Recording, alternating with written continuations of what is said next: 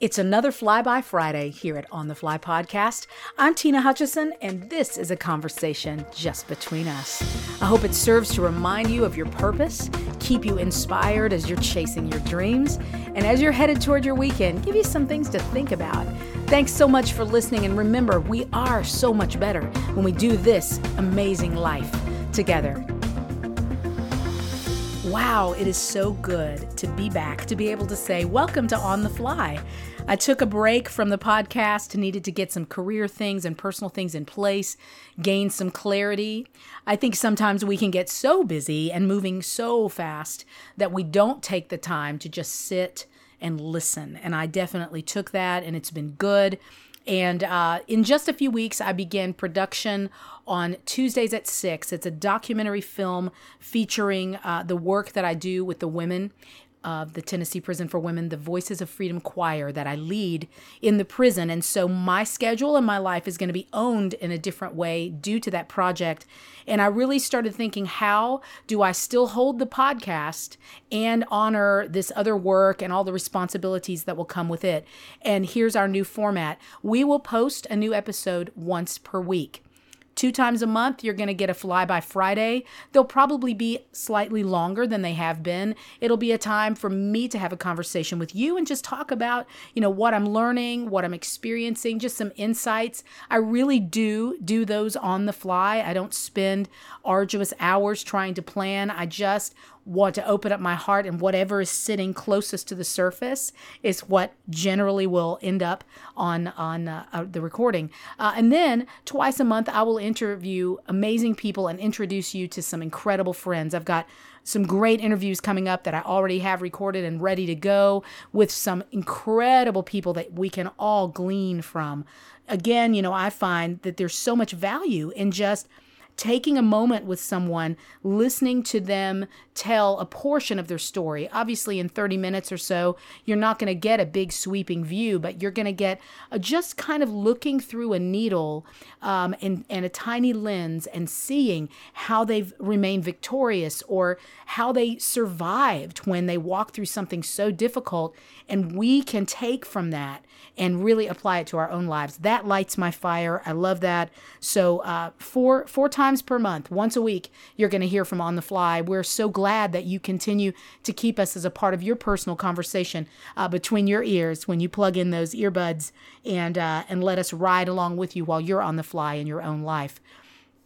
Today, I started thinking what do I want to say as my welcome back? What do I want to reveal? And I really think that I'm speaking the most truth from where I'm at currently. If I talk about how I finally got to this place and the journey of what it is to be the person who keeps your flame alive, because truly we are the only ones who can hold on to our internal flame and keep it lit, full of purpose and full of passion, even in a torrential downpour. And I'm telling you, sometimes it's been just a flicker of light, and it's been even in the darkest of night, I could barely see it, But I've maintained that for year after year after year, in many times what I would consider to be many uphill battles, lots of no's, hearing no multiple times over and over, delayed yeses.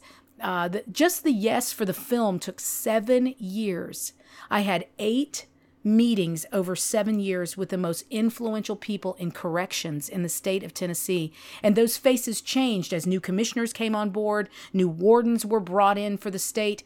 I would have to go and once again tell my story, once again ask permission. And we had so many stops and starts along the way. And there were times I really thought this is never going to happen and I want to lay down and give up. But then I would come back to the core flame inside of myself. And I really believe that we arrive here with a set DNA, a core value, if you will, or a core purpose that we're here for. Our personality makeup, our desires, our natural bent leans us into this particular thing. But I know that even though that foundation, I believe, remains pretty intact, many of the ways that it's built upon does change and shift with every passing year, with getting older, gaining new perspective. There's an evolution that we all go through. But at the end of the day, we go to sleep with and wake up with ourselves and our purpose. Sometimes we put our purpose on the shelf, we go through things and we kind of let it go, but it still finds us. I've run from mine, and it tags along in your backpack emotionally. I'm telling you, I could not escape it if I tried. And so finally I've learned what it is to lean into it and to be outrageous enough to believe that even when all of the evidence appears impossible in my life, that these pieces, these puzzle pieces are going to come together. I was flying to California recently, and I had a gentleman sitting next to me. He was playing a game, a puzzle game on his iPhone, and he was flipping over the puzzles virtually, the pieces, and then he'd move them around until they almost clicked in place, and then he'd go to the next one, and he had grouped them as he pulled out a broader view for me, because I'm always nosy and I start asking people questions. But he pulled out a broader view and began showing me that, well, you see, here's all the blue, and here's the green and the yellow, and so I've grouped them by color when I flipped them all over, and now I'm beginning to put them together. And I feel like life is like that. We are looking at all of these multiple pieces on top of a table. And first the job is, flip them all over so you don't have the cardboard side showing. You now have the color or the image in tiny sections. And then you spend enough time beginning to group certain parts together, certain areas of the puzzle that seem like they go together, those shades of blue or green and yellow. And then you begin putting the edges around, finding those straight edges, and you create the border around the puzzle, or you start with the inside. However you do it, you have to get to the point where you begin putting the pieces together. And it takes a lot of courage to continue moving those pieces around when it feels like nothing is fitting. And so I wanted to tell you 3 different things that I do when I walk through rejection or delays, or even just feeling like it's not coming together, and that frustration that rises in you when you're just waiting. You just want something to fit, something to make sense on this journey that you're on, so you feel like you're getting somewhere. You're gaining some ground on some level. First of all, I think when you are confronted with those delays and those frustrations, those rejections, you have to face it and you have to feel it. It is counterproductive to just shove all of those feelings down and not acknowledge them and look at them and deal with them. It is so important that you look at it and listen. There's a learning possibility in every delay. There's a learning possibility in every rejection. And if you do not take the time to really run through those conversations, look at the situation, what could you have done differently? How can you learn? How can you apply the things you've learned for the next, the next set of circumstances down the road? You do yourself a great disservice. You can't just brush those things off. It's really important that you face what they are, the information that came to you, even if it's wrong. You still have to face it and feel what it stirred up in you. If it made you sad, if it made you feel small, insignificant, like you'd never get there, whatever those feelings are, those feelings are very important, and it's important to acknowledge them and move through them so that you don't get stuck. Getting stuck means you're never going to get there. But moving through it, even when it hurts, you slog through that pain, it means you have a better opportunity to see these things come to fruition down the road. And after I do that, I will be extremely vulnerable here and tell you that within the last month, I met with an agent who works with speakers because I'm seeking to get in the speaking circuit. And when I made mention that I wanted to speak to college students, this particular gentleman literally looked me from the top of my head down to my feet and back up again and said, well, let me stop you right there. Number 1, you're too old. Number 2, you're not relevant. And number 3, just looking at you, you're nowhere near edgy enough to hold the attention of a group of college students. And I will tell you that it was about 30 minutes worth of those kinds of limited beliefs or limited thinking. Now, there is value. Let me say this. There is value when you're speaking with an expert who has wisdom in a certain field. You cannot negate that. And I am not negating that he does have wisdom, and I'm not negating that he has experience. He works with very famous speakers. And so, yes, he has a bed of information and experience that he's speaking out of. But he was also limited in the way he could see me, and I knew it.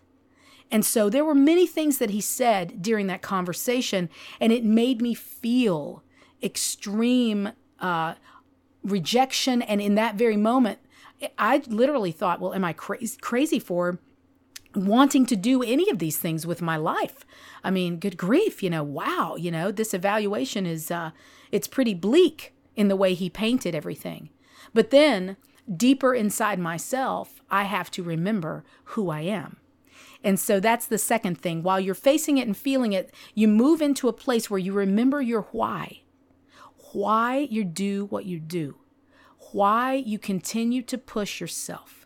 You have to find and identify a really strong why, because if you don't have that true north, you will wander everywhere through man's opinion of you and never, ever land where you're supposed to be, because you're lost in following a bunch of false norths. You have this fake compass. It's not that he didn't possess some wisdom, because he did. He didn't convey it very well, I will say. He could use a lot of growth in how to relate to people in a non-demeaning manner. However, I have to look at the true north inside my own soul, at my why, and I have to get back on course. So when we finished that interview and that conversation, we were at a Starbucks. I got up and excused myself from the table after he left. I walked into the bathroom, closed the door behind me, took the sink and held it with my hands because I felt very overwhelmed. And I looked at myself in the eyes and I said, "You are here with purpose. You are called for this. This is why you're here. It's how you're designed. Remember who you are, Tina. Remember who you are." And I walked out of that room and I felt a renewed sense of getting back to my why. Now, I will tell you, over the weeks, I did evaluate the things he said, and I moved them through a sifter to find what will I keep and what will I toss away. I kept very little, but there was still value in it, and so I'm grateful for the experience. And I found the anchor. I found the true north in my compass of my why. And then I used what I'd learned and that experience as fuel for me to keep going. I have people around me who are fuel for me. They will speak truth into my life. They're hard on me sometimes. They're incredibly direct about, what they see are my weaknesses, what they see are my strengths. And I'm so grateful for them. I have to go to the places where there's fuel for me. You have to use, after you feel it and face it and you identify that why again, then you have to refuel. I refuel with the individuals who speak into my life. I speak into my own life. I read incredible things. I lean into beautiful teachers that give me wisdom and give me insight and inspiration. And I also use, for me personally, music is a very big tool. And so I turn it up really loud and I sing my heart out and I declare over my own life that I will not give up, that I know I'm here, and part of my purpose is to help change the world through my acts of kindness and generosity and love, that my singular life can make a difference in the bigger picture of what society is if I am willing to stay the course. Now, my dream has shifted over the years. It looks different today than it did when I was 19 and wanted that big record deal and wanted to be, in music videos and all of those things. It has shifted, yes, but my purpose remains the same. I want desperately to make a difference. I want to be love with skin. I want to walk through this planet and assign value to people that are often forgotten. I want to shine a light on the dark corners inside a soul where they're so scared to look, and remind them of their worth and their value. My why is my fuel.